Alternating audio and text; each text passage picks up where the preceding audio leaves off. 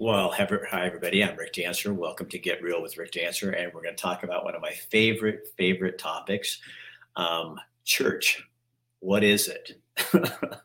I personally and my wife we left the institution known as a church. I don't even know how long ago it was. I'm going to guess 15 to 18 years ago, and I have heard it all about what I'm doing wrong and how I'm not doing the right thing and all that. And it's really funny because the first few years, I took it serious. I kind of thought, God, am I really doing the right thing? I mean, I grew up, you had to, I grew up with perfect attendance pins. I mean, I went to church every Sunday. And when we go on a trip, on a vacation, we would have to go to church so that I could go back and get my perfect attendant pins. Like God gives a rip about a perfect attendant pin. And so that's how anal it was. And so for me to separate from it, I'm just fortunate I have a wife who grew up in a family that they went, but it wasn't like a big deal. And so she had no guilt, walked away and had no guilt at all. But then, and I don't even think Doug knew this, a local author lives out near Dexter, has written many books, but he wrote this book, Leaving the Church to Follow Jesus. And I thought, like, oh my God, he sent it to me.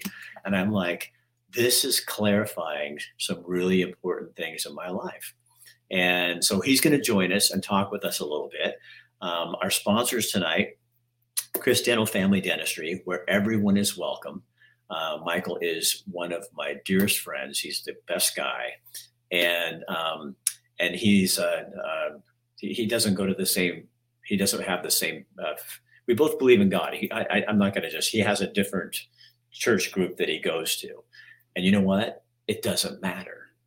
And when I was in church, that kind of stuff mattered. Well, they go to such and such a church and you know what? When I left the church, the first thing that happened to us, I started hanging out with a lot of Catholics, which was really fun because I could hang out with Father Dave at the Catholic church and we just had a great time. And people would go, I thought you went to the Brand X. And I said, oh yeah, I used to. I don't do that anymore. And they were so much more open to me. So anyway, and Michael's not a Catholic, but I'm just saying a different church group. So he's one of our sponsors, and our other sponsors, Buck Sanitary Service. And after this show, we may have to clean up some shit. And it's always nice to have Bucks around to do that for us, because some of you might not like what we're doing. And also Matt McCarl over at Newly Hyperbarics, coming up this month on the 26th. Yeah, 26th is Green Saturday, right after Black Friday. And they do a sale where you can buy as many treatments as you want for the entire year. So Matt will come on, have a little blurb on there to show you what's going to go on. But let's get on to our topic. And this is Doug Hooley. How you doing, Doug? Thanks for being here. I'm doing well. Thanks for having me. Thank you, Doug, so much for sending me this book. Absolutely. Because I just picked it up and it came in the mail and I started looking at it and going, how did this guy know? I mean, I've been very open about my, when I ran for office, Doug, what I found out is I hadn't gone to church and I ran to office and for office as in a politic thing. And I walked away from politics and I went, you know what? That's the same as church. It's like a big institution full of rules and regulations and kind of things that none of it matters. It's not really about people. And I went, oh my gosh, so I tell all my friends, this is church and politics are the same thing. It's a bunch of dogma. And it has very, very little to do with relationship anymore. So tell me, how did you get on this road? I know you've written other books, but how did you get on this road about, because that's pretty ballsy. I mean, because you're going to make people mad. Yeah, I would guess if this was written 400 years ago, it would be voted the book most likely to get its author burnt at the stake. Well, you'd be hanged or burned at the stake. That's for sure. Absolutely. I'm not intentionally trying to, like you said a couple of days ago, piss anybody off, but in the name of truth, I'm happy to do so. If I'm pissing you off, great. Buy the book. I'm not saying that to sell the book, but get the book, read it, and do your own studying on the points that I'm making or the claims I'm making, and prove me wrong. I would love that in the name of truth. So anyway, first off, the worldview that I'm approaching all this from is many would call me a Christian. Actually, many who've read the books would say that man's not a Christian, but many would say because I believe in Jesus that I'm a Christian. I don't like the term Christian. I don't either. Because it brings with it too many stereotypes and connotations. People think they know exactly what I'll believe about God. They think that they'll know how I'll vote.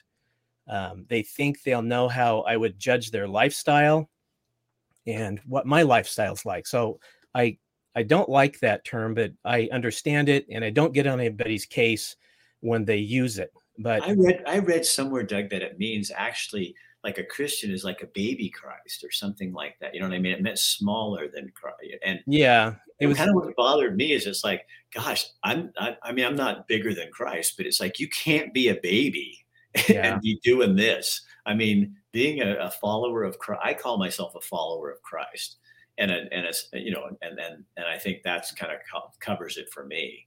Yeah. Well, Christian, essentially, it means a follower of Christ. So it is technically what you're calling yourself. But from early on, when they first started becoming Christians, like sometimes the heretical sects, the ones that were believing in things weren't technically true, would make it into a community before the real Christians would get there. And they called themselves Christians. And so the term Christian soon was meaningless. It's like, what do you mean by Christian? I think the same thing now when somebody tells me, oh yeah, I'm a Christian.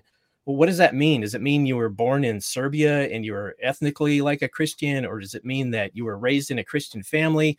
Or does it mean that you embrace the principles as found in the Bible? So it's a little bit of a lame-o term as far as I'm concerned. Well, and now let's get into the church one too, because you said church is really only mentioned 3 times, and that's because of the translation, right?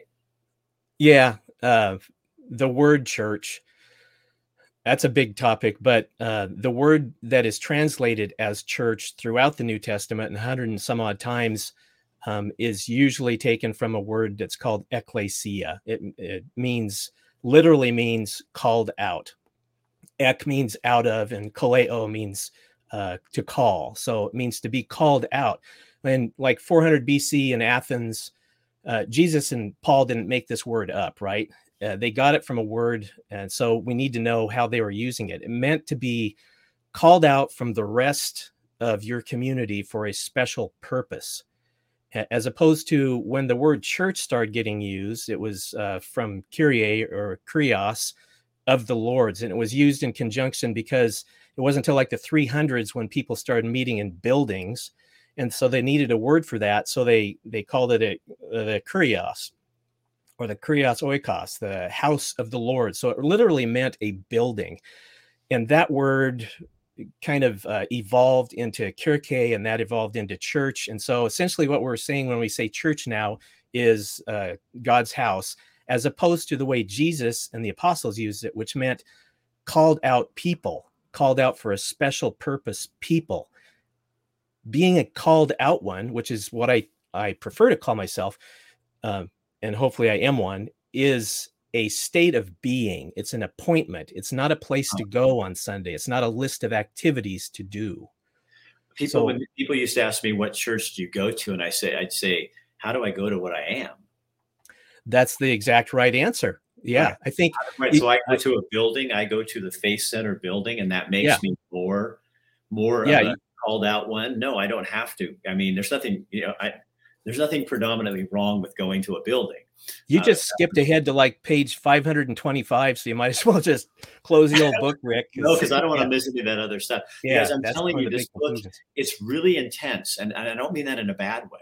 It's that because Doug, you really get into the weeds, and with what you're doing here, and I think that's the powerful thing about it. I tried to boil it down to the important weeds. I mean, like I say at the very beginning of it, I've been drinking church history through a fire hose and filled up like Lake Superior. And I had to boil all that down to a mud puddle size. And it still ended up 529 pages long. So what is what is the thing people should get about, with the argument, and I've already had people write it, not on here, but when I wrote something else about it, was like saying, well, no, it says you need to be gathering in an assembly, you need to be part of the assembly. And I know my argument for that, but explain when people bring that up. Um, the early, I think people get this idea, and you've talked about this in here, that the early Christians were having revivals and meeting in buildings and all this stuff. They were hiding because people were after them. This was not like a popular thing to be a Christian, and they weren't. It wasn't like a movement like that. They were sneaking around in back alleys and wherever they could meet. Absolutely. When they took the gospel, the good news of Jesus, home with them to wherever they were living, like in Antioch, for example, the rose-colored glasses church history that is usually put out there for Christians is that immediately church started looking like how we think of it today. Like there was a preacher and there was a building and there were sermons on Sunday, and they would get together for potlucks and they would sing worship songs. It was nothing like that. Like, picture you're the only person in the community that had come to believe in Jesus. And since there was no Bible and not even any New Testament letters in circulation for a couple of decades, all you had to go on was what you heard back in Jerusalem. And so then maybe a year goes by and you bump into somebody else who somehow they came to believe. Okay, two of you get together. Now you're having a gathering of the ecclesia, the called out ones. You're having church between you. That's how it started out. Maybe you were the slave of some slave owner and you didn't have Sundays off. Nobody had Sundays off. Everybody worked 7 days a week until Emperor Constantine. And so there just wasn't this Sunday morning that was set aside. It wasn't a Saturday. If they met on Saturdays, it would have been in the evening because many of them were Jews and the Sabbath was holy. But, if people say that, and I hear that all the time, it's there's scripture that says, don't forsake the gathering together, even as that day, the return of Jesus approaches. That gets used all the time. That's like the main scripture that gets used. I agree 100% with them. It right from the get-go in the Bible, in Genesis, it talks about it's not good for man to be alone. We are social creatures. We need each other. We gain strength from that. Well, especially Christians, they need each other because our purpose together is to strengthen our faith, which is belief, which means to gain a greater understanding in Jesus. And so we need each other to do that, bounce things off of one another about. But the deal is, all of these people that are saying, don't forsake the gathering of together, and you need to get together in a church. And I would agree with them, but I'll explain what I mean here in a second, why I side. They are saying that what is going on in all of these buildings on street corners right now with crosses on the front door are meeting in a manner that would be supported by the New Testament. And what I'm saying in the book is, no, you are not. The two are not anywhere near the biblical model. And I know every pastor would say, we only do what's biblical in this church. I know every pastor would say that, but where did they get the plate from then? How did that collection plate? That didn't happen back then. Oh, right. And you'll read all about that in there. Facetious. Yeah. Let me ask you another question too. Okay. You also talk about professional pastors, and this has irritated me for a long time. Is Paul? He was a fisherman. He was knitting. He was fixing nets, and they had job. They had and you address this in here. They had real jobs, and it wasn't a profession, because once it's a profession, then how do you really do the job? Because you're dependent on those people putting into the plate. And so you've created a system that has it's I think that Jesus would vomit. Yeah. Well, here's the bigger point to make about that. And I do address that. And I go over every passage that they are citing, which would support them getting a salary, which are for the most part, not completely, but for the most part misused, is do not, all of this stuff, these claims that I'm making in the book, that I think are very on rock solid ground. Do not ever expect a person who was trained in seminary or a Bible school, who is a pastor in a particular denomination or represents a conference that is gaining a salary from the church. They're making a living and they're supporting their family. Don't expect any of them to go against what they've been brought up on and are teaching about every Sunday. If you want to have answers about these things, I do suggest you challenge them with that, but you're going to get a 180-degree different answer than what you're going to read in the book, because it's cognitive dissonance.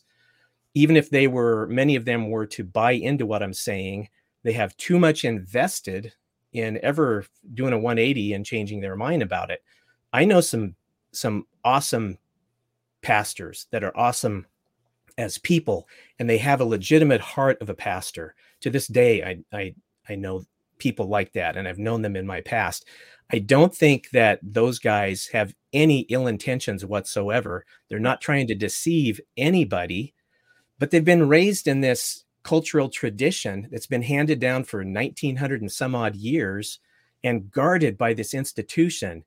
And there was a day just a few hundred years ago where if you disagreed with any of those things, and I'm not just talking about Roman Catholics, I'm not just talking about the Inquisition, I'm talking about Protestants too.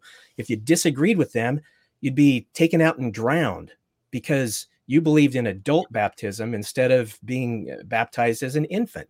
You disagree, that sounds you're going to really be drowned. familiar. Like if you believed in COVID or vaccines, or it's kind of like we're reliving this whole thing, and it's the same concept is I'm right, you're wrong. And I think the thing that bothers me about the professional pastor thing is if we trust that God calls us out, then who's to say that one of the kindest people I've ever met, who I think had a pastor's heart, was this young guy named Billy.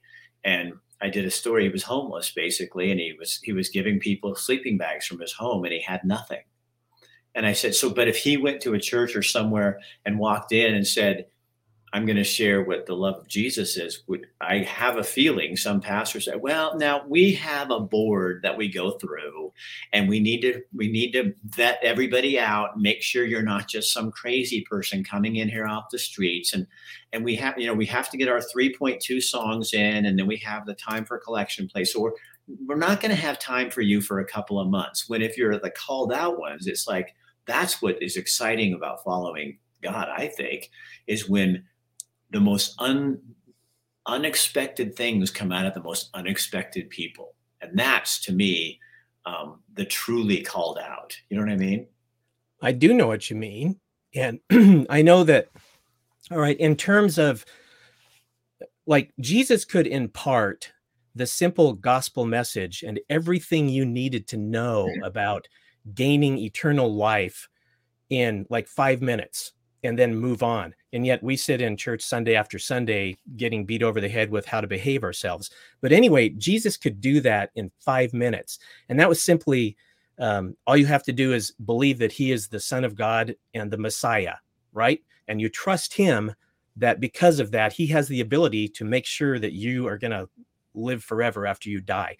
That's the core of the gospel. That is the summation of the gospel, that you just believe in that by itself. So I hear all of the Christians out there right now who are watching this saying, yes, but, there's always a big but. About the most recent big but that I heard was a couple days ago. I was searching out leaving the church to find Jesus on YouTube videos to see what other people are saying about that.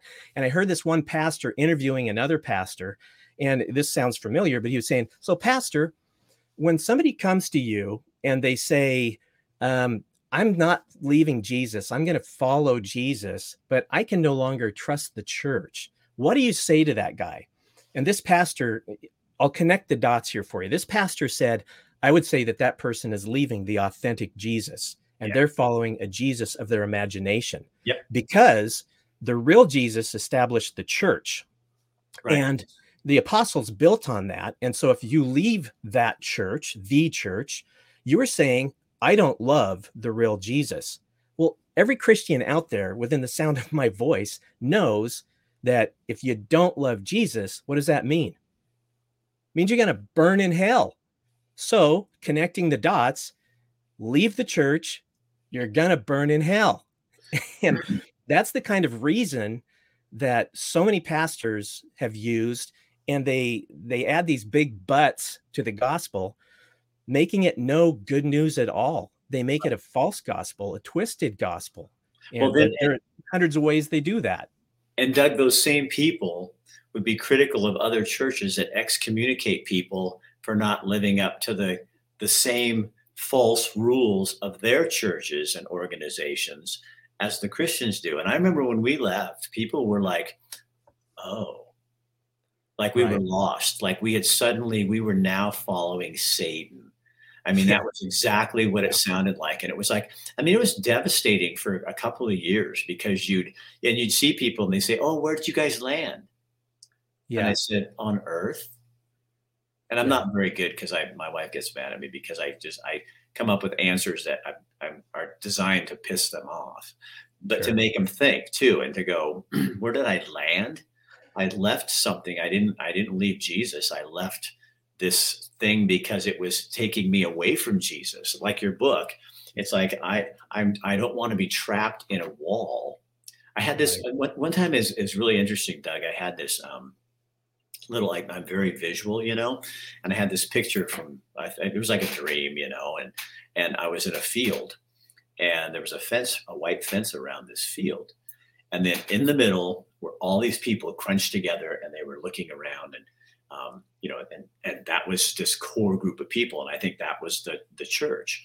And then out in the pasture, there were little other groups. And then there were just single people, and just people all like that. And I remember I felt like God told me in this dream to go to the fence. And I walked to the fence, and he says, touch it. And I reached out and touched the fence. There was no fence. And he goes, you are to show those people that there's no fence. This is like a big, wide open field where you have lots of, very few limitations and lots of expectations of me, and let me just kind of show you this whole thing. And that's when I felt like, okay, I'm free. I am out the door and I am free. What a weight off your shoulders, huh? Yeah. And then I could really see who Jesus was in the unlikely people that were put into my life. You know what I mean? And I started going, oh my gosh, because I kind of feel like, Doug, do you ever think, like, when we get to heaven, or where, whatever happens after this, when we're there and you're standing in line, and I bet you look out at all the people that are in your called out section, and God's going to go, all of you touched each other's lives. You're all interwoven. And no doubt. That's the ecclesia. Right. It's not the building. The building is going to be these people with false expectations about what was supposed to happen. I remember my dad used to say, I've got a mansion in heaven. And I'm going, Dad, you know what a mansion to God is? Mount Hood.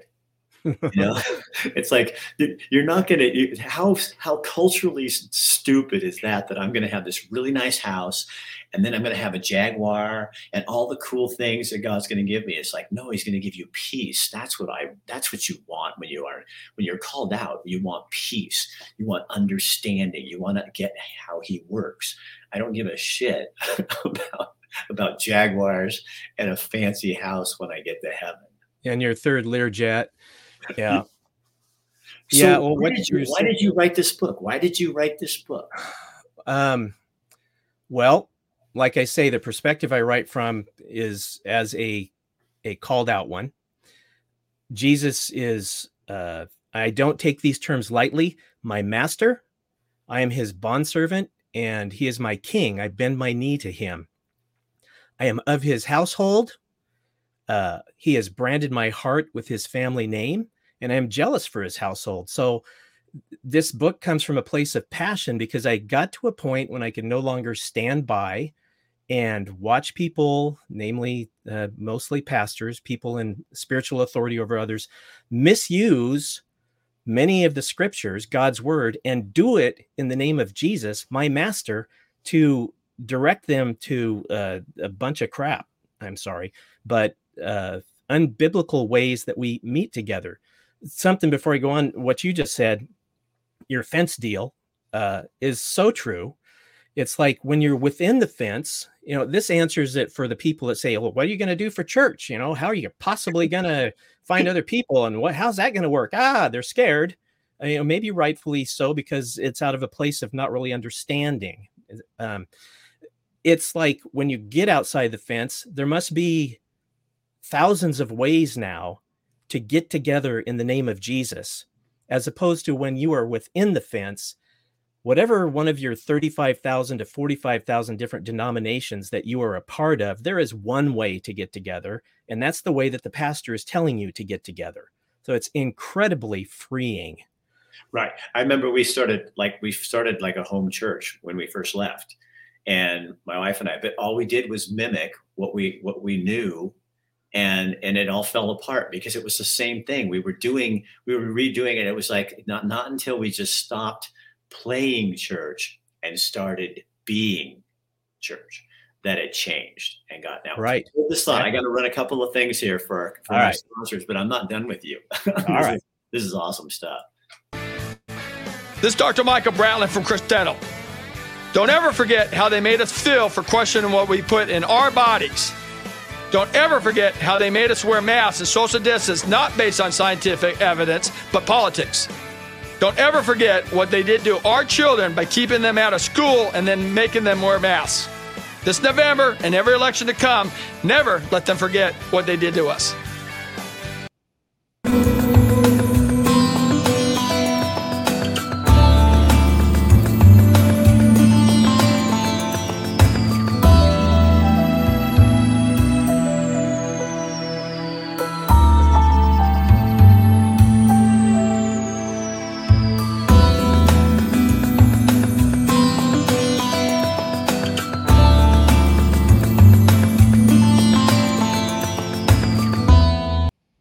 So you guys remember to throw a little love our direction of our sponsors, because that's how we can afford to do this. And this is my Paul's tent making or net making. So that's kind of how it all works. So Tim Heinmarsh is one of my sponsors too. Christ saves people in ways I completely disagree with. C.S. Lewis. Right. Yeah. How do we get there? Do you feel like the dogma and the things? I mean, people cannot deny. If you look at statistics, people are fleeing the church, the institute. Right. I like to call it the institution, but now I'm going to start calling it the called out ones, the church, the called out ones. But because they're fleeing, instead of going to having more people coming to church, they're just switching churches. Oh, I'm not happy. Worship's not good. Too fast. I want more slow songs. I want more fast songs. I mean, it's become this show, and it has no life in it. And people are leaving it. Is that partially why you wrote this book, to say, I mean, we can be, you know what I mean? Yeah. Well, let me list out for you here my journey. I'll try to be brief. Is Christian all my life, raised in a Mennonite Brethren church, which is kind of like what you can think of as a evangelical Baptist church. Okay. Went there till I was married. My wife, Angela, and I continued to go there afterwards. Went there long enough, I became an elder. So I've got a long-term relationship with different churches. Then we started churching around because it just didn't really feel like it's meeting our needs anymore. Early 90s, I had thought of myself as pretty much a good student of the Bible, and especially in Bible prophecy. And I had, I'd been adhering to evangelical church teaching on it. I'd read all the Dave Hunt and Hal Lindsey books and bought it hook, line, and sinker. Then my mother-in-law, God bless her, gave me this book, and it completely changed my mind. Not because I was had a shallow understanding, but because this guy talked about how to study scripture by a set of rules called hermeneutics, how we study literature. And it was through studying it myself now with a set of principles that, gosh, my mind was changed. I would have died on that hill before I changed my mind. And that shook me up pretty bad. It's like, how could I possibly believe something completely different than what I believed before? So I didn't throw the theological baby out with the bathwater, but I definitely, from that point forward, learned how to study right. And I really looked at what was being said with critical eyes, critical thinking. So now fast forward to the around 2000, Y2K was coming. And I'd really been kind of boning up on my prophecy even more. I started writing a publication monthly in response to Y2K, because everybody thought it was the end of the world, especially in churches, because they started superimposing the headlines over the top of misunderstanding Bible prophecy. So I started doing this newsletter, which became the basis of my first book called Watch, which is a 400-page commentary on 4 pages of the Bible. If that doesn't sound exciting. But anyway, lots of studying. And about that time, we started going to this other church because of circumstances, where these guys were studying the Bible in the original, copies of the original manuscripts, Greek and Hebrew. And I was listening to them Sunday after Sunday explain how they were making decisions about how they were translating. And what? People make decisions based on their worldview and their experience and their prejudices on how to translate the Bible? So that was a whole new thing that I started getting fascinated with, and I started doing myself then. And when I did, I started reaching a lot of different conclusions than what I had been taught for decades in the evangelical church. So then we go to this other church due to circumstances. And these guys now are really educated. They're PhD college professors teaching from the original languages. And they've been teaching for decades how to study scripture. Learned a lot from them. Before we went there, I'd go on walks with my wife, and I would talk to her about these things that these conclusions that I'd been coming to. And she said, well, that's great, honey, but don't tell anybody. Yeah, don't talk out loud. Yeah, because they're so different than what we'd been taught in the evangelical church. Well, we went to this new church. These guys were, suddenly they're teaching these conclusions that I'd came to independently from them. So that was cool. But more often than not, I would go home Sunday after Sunday pissed off, because these guys were saying that scripture meant something different that I'd been taught my entire life. So I'd go home and I'd study it for myself from an angry point of view, wanting to prove these guys wrong. And 80% of the time, not 100%, 80% of the time, my mind was changed and my point of view was changed. So we took a break from church when my kids started getting married and moved away from home. I'm getting there, how this book came about, Rick. Trust me. Oh, you're fine. You're fine. Yeah. So my grandkids are getting old enough now to be impressionable and start going to church. And some other kids of mine are starting to go to church. My wife and I want to be supportive of that. We want to show them how important God is to us in our lives. And so what do you do if you're a Christian? I mean, that's the first question you're asked. Question. Yeah. Is where do you go to church? So falling in line, we started going to church. We found a pretty large evangelical church in our area that reflected the same stuff that had been taught that I grew up with and that we had heard about for so many years. But now it's been over 10 years that I've been in an evangelical church. And so I was in for a big life-changing experience. So we went there for 3 years, and Sunday after Sunday, I heard the core of the gospel, the part about salvation presented, the good news presented. And then this might take more explaining than I have time for, but I heard the good news part of the gospel systematically taken out of it. Right. Sunday after Sunday, one thing after another piled on top of the gospel, which adding to the gospel makes it no gospel at all. And it's always subtle. It's like the big but that I explained earlier. Can you give an example? Can you give an example? I gave the example earlier with the if you don't go to church, which it's funny, you opened the show with talking about you had to get your gold stamp for church attendance. That's not biblical. No, I will say it was halfway done, tongue in cheek. Mm-hmm. But an example is if you don't show up to church here next Sunday, bring us a church bulletin from the church that you went to while you're away on vacation.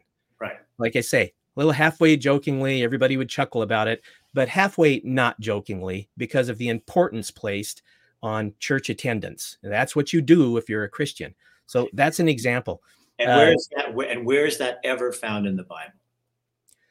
That is not, like I say, it is clearly not. You will have people that will quote scripture all day long, but read the book and consider the things that I'm talking about and taking scripture in the right context and the arguments that I make, and tell me that that's in there explicitly.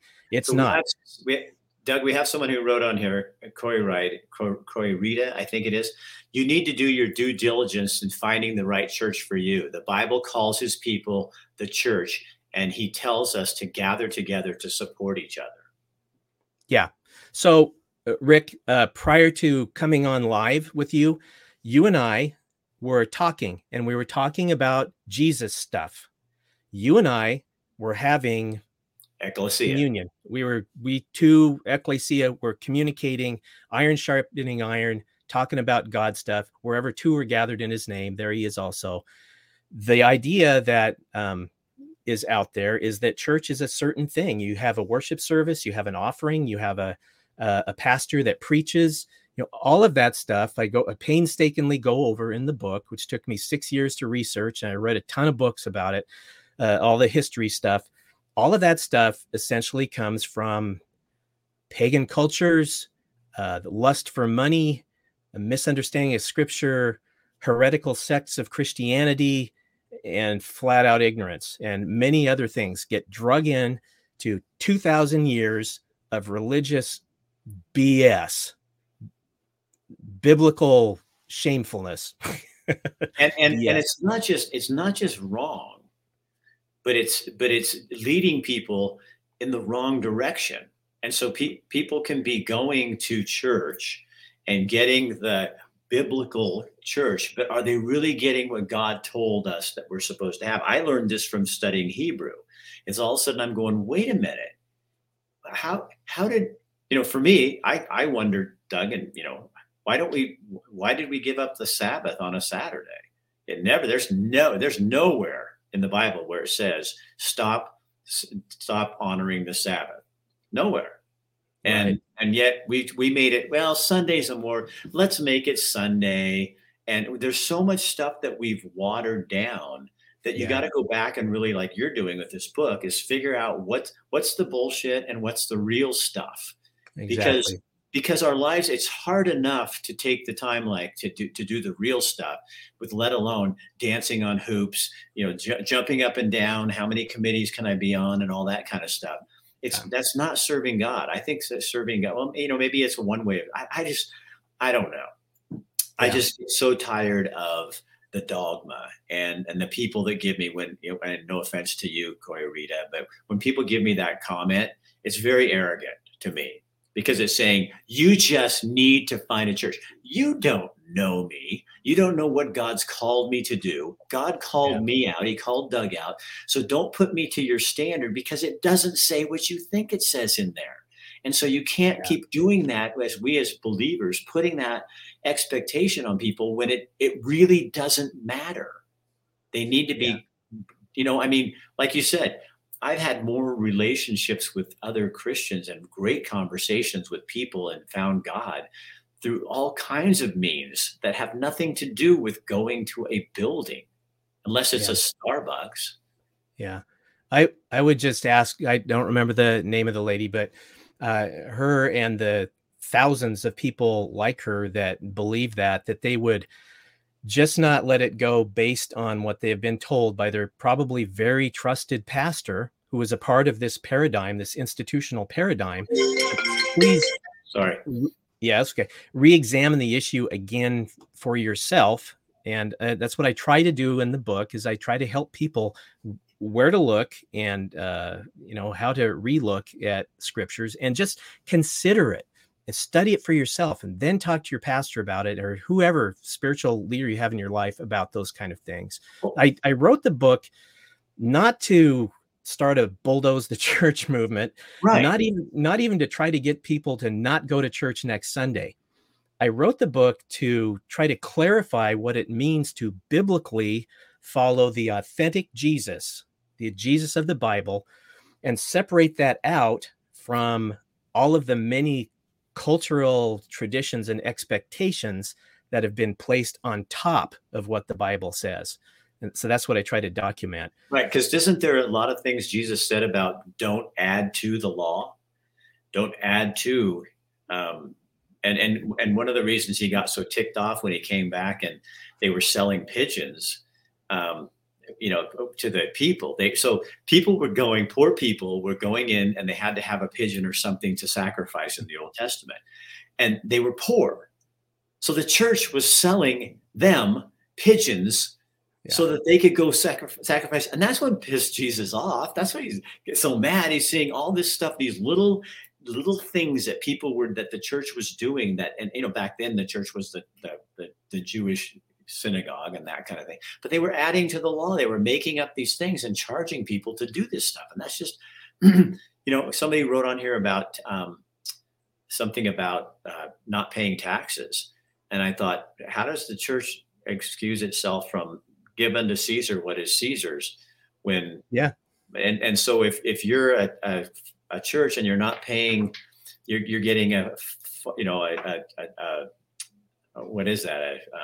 I can't even think of the word right now. I'm kind of irritated. Tax exemption. A tax exemption when Jesus told it was very clear that we are to give unto Caesar what is Caesar's. So then if the church really wanted to have an impact on people's lives, they wouldn't have people looking at them so disgusted when they're getting to write off their building and all that other stuff. And maybe we as Americans shouldn't be exempt on our tithing that we give to charities and that stuff, because I think it's supposed to be hard anyway, isn't it? It's supposed to be difficult and not from our surplus, but from our real life. And that's when it makes an impact more. Yeah. All of that stuff you're talking about, it's like the strata is so deep and there's so many levels of it that, we find ourselves talking about a tax exemption for a building.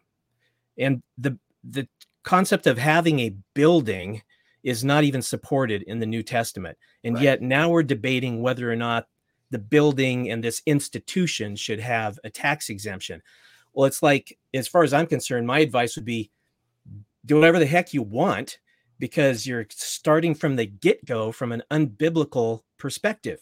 So now you're arguing about arguments on top of arguments. Right. What do I care? Wouldn't that be interesting though, if you said, if we started living the way that it tells us to live, and even though culture says we can do something, that doesn't mean it's right.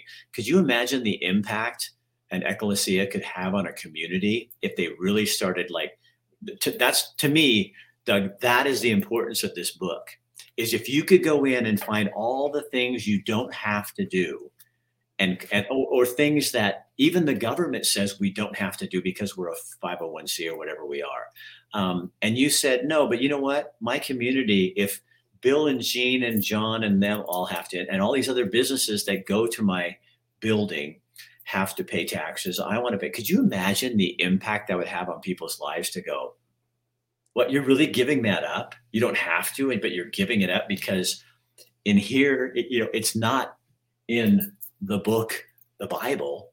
And so all of a sudden you're being more culturally, I don't know, just a bigger heart. You're serving people more. I don't think I'm saying it well, but I wouldn't approach it from I'm trying to please the culture we live in perspective. Right. I would approach it from trying to live out a biblical life perspective, which ends up being in much the same place that you're talking about. I'm not about marketing Jesus. I want to make Jesus look good. I think he does that himself. And that's the role of his Holy Spirit that does that. No, that's what will attract people. That's really good, Doug. Yeah. But what you're talking about is giving up all of that stuff is incredibly freeing. I can't express how much of a weight is lifted off of my shoulders to not have to participate in that paradigm, and how sad it makes me to know that people that I love feel like they have to. It's like a weight, a bondage. And most of them would tell you, oh, no, it's not. But then I can't tell you how many of them have told me privately, I just don't know how I'm supposed to do all of this stuff I'm supposed to be doing. An incredible weight on their shoulder. Right. And okay, so I'm going to bring you back. I got two more people I want to put, or one more spot I want to put on here, but I'm not finished with you yet. We got like 15 minutes, so hang on. We are going long, but this is my favorite topic, so you're just going to have to hold on. All right. Okay. You guys, this Matt McCarl from New Leaf Hyperbarics and Wellness Center has a big special coming up, and he and I cut this today. Watch this for a second. Saturday is the Saturday following Thanksgiving. We do it during Shop Small weekend, all that fun stuff for folks here locally. It's the time of year where folks can get the lowest price point of the year for their hyperbaric sessions. This year, it's $65 a piece. As many treatments as folks want to put on their account. You can buy it at 1. You can buy 10, 20, 30, 40. We have folks that come in and buy enough treatments to last them all year round. That also is for massage. So you can get massage $65 a piece. And starting last year, we incorporated our power bed into this sale. We can get the power bed for $35 a piece for the 20-minute light therapy session as well. It's a great way to get the treatments you need so you can be as healthy as possible throughout the year using hyperbarics, massage, light therapy, all the goods to make you feel amazing. So when can they order them, and when does it actually happen? Tell me, because I know there's different ways that works. So we actually started pre-ordering this week. So folks can pre-order. You just call in and say, or come in and say, hey, I want 10 of them. I want 1 of them. I want 5 of them. And if you want us to charge that day without calling you and interrupting your holiday weekend, you just leave a credit card on file. If you prefer, we will call you that day and take care of the sale that way. 1200 Executive Parkway, Suite 230. Give us a call at 541-636-3278. All right. Again, Matt McCarl. And here's another thing, guys. We're looking for your input. So in the comment section, I just put it. It's also in the lead. We're doing a survey. There's a link to the survey we're doing. We want to know what you want to see in content. What kind of stuff do you like better? Interviews like this? Do you like political stuff? Do you like this stuff? We want to know what you're thinking, how old you are, that kind of stuff. It'll take you 5 minutes to do the survey, but just go on there and find that for yourself. And we would really appreciate your help. Okay, so Doug, real quick, I think that you missed my point of the church being his people. I am part of a Christian community that attends several churches. The Bible tells you to work out your salvation with fear and trembling. If you are not free to debate various interpretations, then you are not in the right church. Unfortunately, most people don't want to study and interpret the Bible for themselves. If you are truly studying, you will always be examining your heart. Yeah, I think, people that might say, I'm not smart enough to read the Bible and come to any conclusions on my own. I would say you probably are. If you're functioning in society, you can learn how to study the Bible. Most Bible studies today are like you get together and you go around the room, you read a passage of scripture and you say, now, what does that mean to you? How do you feel about that? And that is not the way to study and get at the meaning of scripture at all. You need to know all sorts of stuff, but that's not the way. But people can learn these things. And I would say, quit using that as an excuse and grow up. You need to take the personal responsibility. You need to not superimpose your responsibility on some guy standing up in front of the auditorium on Sunday morning and saying, and I had a doctor tell me this one time, I prefer to let the pastor tell me what to think about spiritual matters. You are not relieved of your responsibility as what is supposed to be a priest when you are called out. You have the title of priest. That's your responsibility. So if you don't know how to study scripture, figure it out, get used to it, grow up and do it, and take responsibility for these things. I think what I always got, and what I've learned since going to Bible studies when I was, in my church days, it was always about what, like you said, what does that mean to you? And is God speaking to you? Does that thing? What I learned later was that the Bible's not written, it's written to me. It's not about me. Because you read Jeremiah 29:11 and I think, oh, that must be God has a plan for me. Well, that was written to Jeremiah. Does it mean that there's not a plan for my life? No, God's doing stuff with my life. But we take those things and we superimpose it on us, and magically this verse or somebody comes up with that, and that's just it's so much bigger than that, because what you're trying to figure out, and I think the other part, Doug, for me is that if we truly believe that God's in charge and that he's sovereign, then you had something in here, and I don't understand it, but I don't want to bring it up on here in terms of us discussing it. You and I need to talk about this one. I totally get what you're saying in a way, but it's like, if he's sovereign, then no matter what I do, his will is being done. Right. And that I'll tell you, Doug, just between you, me, and whoever else is watching, that was life-changing. It was like, I realized all the guilt trips and the things where I were hung up on. And that really broke something for me, because I'm going, oh, wait a minute. So it doesn't mean I get a pass free. I can go do whatever I want, but it means when I screw up and do stuff like that, I don't have to lay my life out and fillet myself. I can sit there and go, oh, wait a minute. Maybe this is really because if I believe God knows I was going to make that mistake, that this is really in some way part of his plan to get me to go over here. That's profound stuff. And that is not what we're taught in church. No. Yeah. It's God does have your back. If you are one of his called out ones, there is no condemnation that can be known for those who are in Christ Jesus, to quote the scripture. And that's the essence of what that's about. There are still very real ramifications on this earth for stupid decisions. But as far as the big picture, eternity and all of that, you're standing with God. It's like you work for this boss that just absolutely loves you. And no matter what you do, he's put in writing that you're not going to get fired. And so it is a huge deal, what you're talking about there. And isn't that what we want to be to our kids? You know, where you mess up and love like that. I'm going to tell you, you messed up, but I'm also going to stand there and go, okay, so now what should we try now? What should we do next?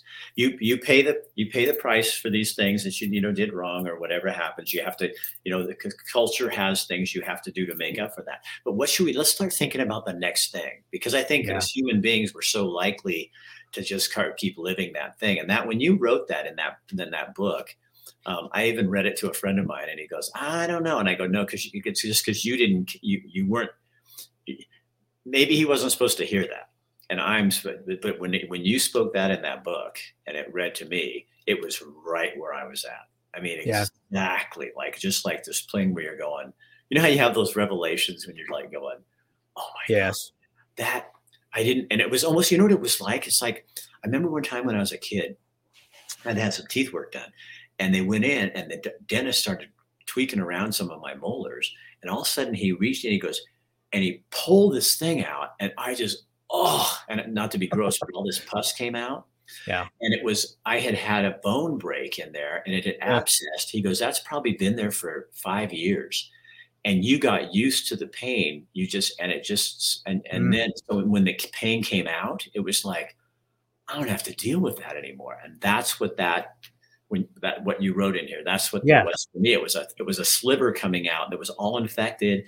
And it was like, oh my gosh, I don't have that. This is so much easier.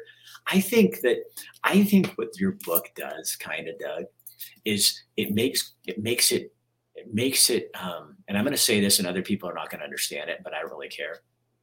It makes it easier, because what's hard for me about church is the bullshit and the dogma and the garbage and the stuff, because you know what? Absolutely. I think I'm a spiritual guy, and I think I feel that, and it senses it. And it's like, no, there's supposed to be something else here. This is not what it is. And I think that's God going, keep going, Rick, keep going. You're right. Absolutely. This is not what it is.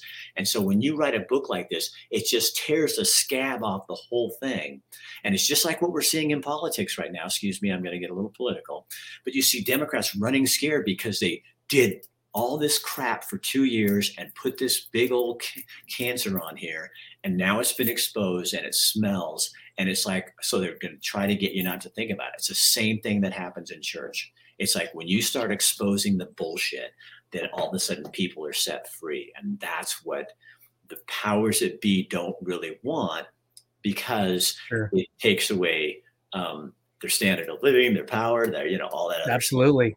Yeah, I am absolutely thrilled to hear all that, Rick. I am tickled to hear all that. And I think you're nailing it. What I think even the higher level look down at what this book is doing is I'm trying to put the good news back into the good news that proclaims the real and authentic Jesus apart from all the crap that goes along with it. That is just mucking it up. That when you're in the middle of this, it's the thing about deception. When you're in the middle of being deceived, you don't know it. So you need something to kind of expose it, give you a break so that you can take a look at it and just see if it's not true. That's all I'm asking is people take a look at this, examine the evidence, study it for yourselves, and see if what I'm saying isn't true. It's not going to send you to hell for just looking at an opposing idea. If you're a true truth seeker, which I believe every authentic called out one is, you're going to want to get at God's truth, aren't you? Jesus is the truth. He says so. He's at the end of every search for God's truth. Give him a chance.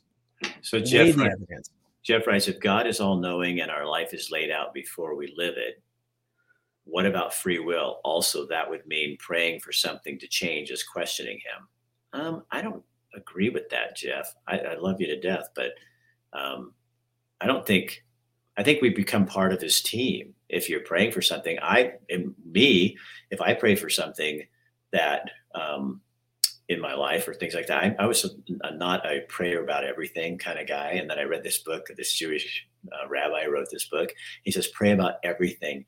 Because, and you know what, and what I always hated that because it sounded like an excuse, oh God, help me to, have a good stool this morning, and everything like that. But what he said changed my world was that when you do that, it takes away your ability to take credit for anything. So everything good that happens in your life, if you're praying, God, please help my kids, help me to help my clients, help each one of my clients. And if all that stuff, he goes, then you can't take credit for it as a human being. Otherwise you will. And it rocked my world. I kind of did. But I also think, I don't think our life is laid. I think our life, there's a pattern, don't you, Doug? There's a pattern laid out there, but God, we have free will. And that's why we mess up. Otherwise I'm not a robot. But the point would be what? Yeah, well, I personally believe that the Bible puts forward this model of God is absolutely in control and authoritative and has essentially scripted everything, right? He is the divine author. However, from our perspective, we have free will, right? We are not God living out our lives from his perspective. And so we need to act out in the role that he has written us in, which, as far as I'm concerned, I got to make all these decisions, and I have the decision or the ability to make the decision to jump out the window right now or not. That's up to me from my perspective. And so that's not an evasive answer. It's kind of more to it than we have time for answer. As far as prayer goes, though, I talk about prayer, mostly corporate prayer, because that's what the book's about, is when we get together. But I am so convinced that, like a psychologist or whoever will tell you now, that communication is 90% nonverbal. And I am 100% convinced that that's the same thing that goes with God. Is prayer is not just a formal get down on my knees and say my prayers before dinner or at bedtime or before we bless the meal when we have a bunch of people over, or standing up in front in church on Sunday and at the end of the service on Sunday, the pastor basically recites his sermon again to God and, that kind of thing. Prayer is your very life. You are communicating with God in your every action, every word you say and thing that you do, you are communicating something to him. And so I'm not saying don't purposefully pray. I think that there's all sorts of scriptures that indicate that we should do that too, but don't sweat not telling God what to do all the time, as though we're going to from our little teeny ant perspective, going to tell the sovereign God of the universe how to run things. Right. If I was you, I would do this with my life, Lord. Exactly. Okay, so I'm going to have you back. Okay, I'm going to read more of the book and I'll have you back because I have to get this under an hour, or I have to go in and edit it so I can get it on Instagram and all the other channels. Okay. Thanks so much for having me. I appreciate it, and we will have you back. Okay. Great. Thanks. All right. All right, you guys. So that's it. I got 20 seconds to wrap this baby up. So thank you for being here again. We want to thank Chris Stendel Family Dentistry, New Leaf Hyperbarics and Wellness Center, and Buck Sanitary Service. And go take our survey. We'd really appreciate it. We want to know what you guys are looking for. It doesn't mean we're going to do it. You know me, but I want to know what you think. You know that. All right. Have a good night. We'll see you tomorrow. I can't tell you what it's about because I got to get off.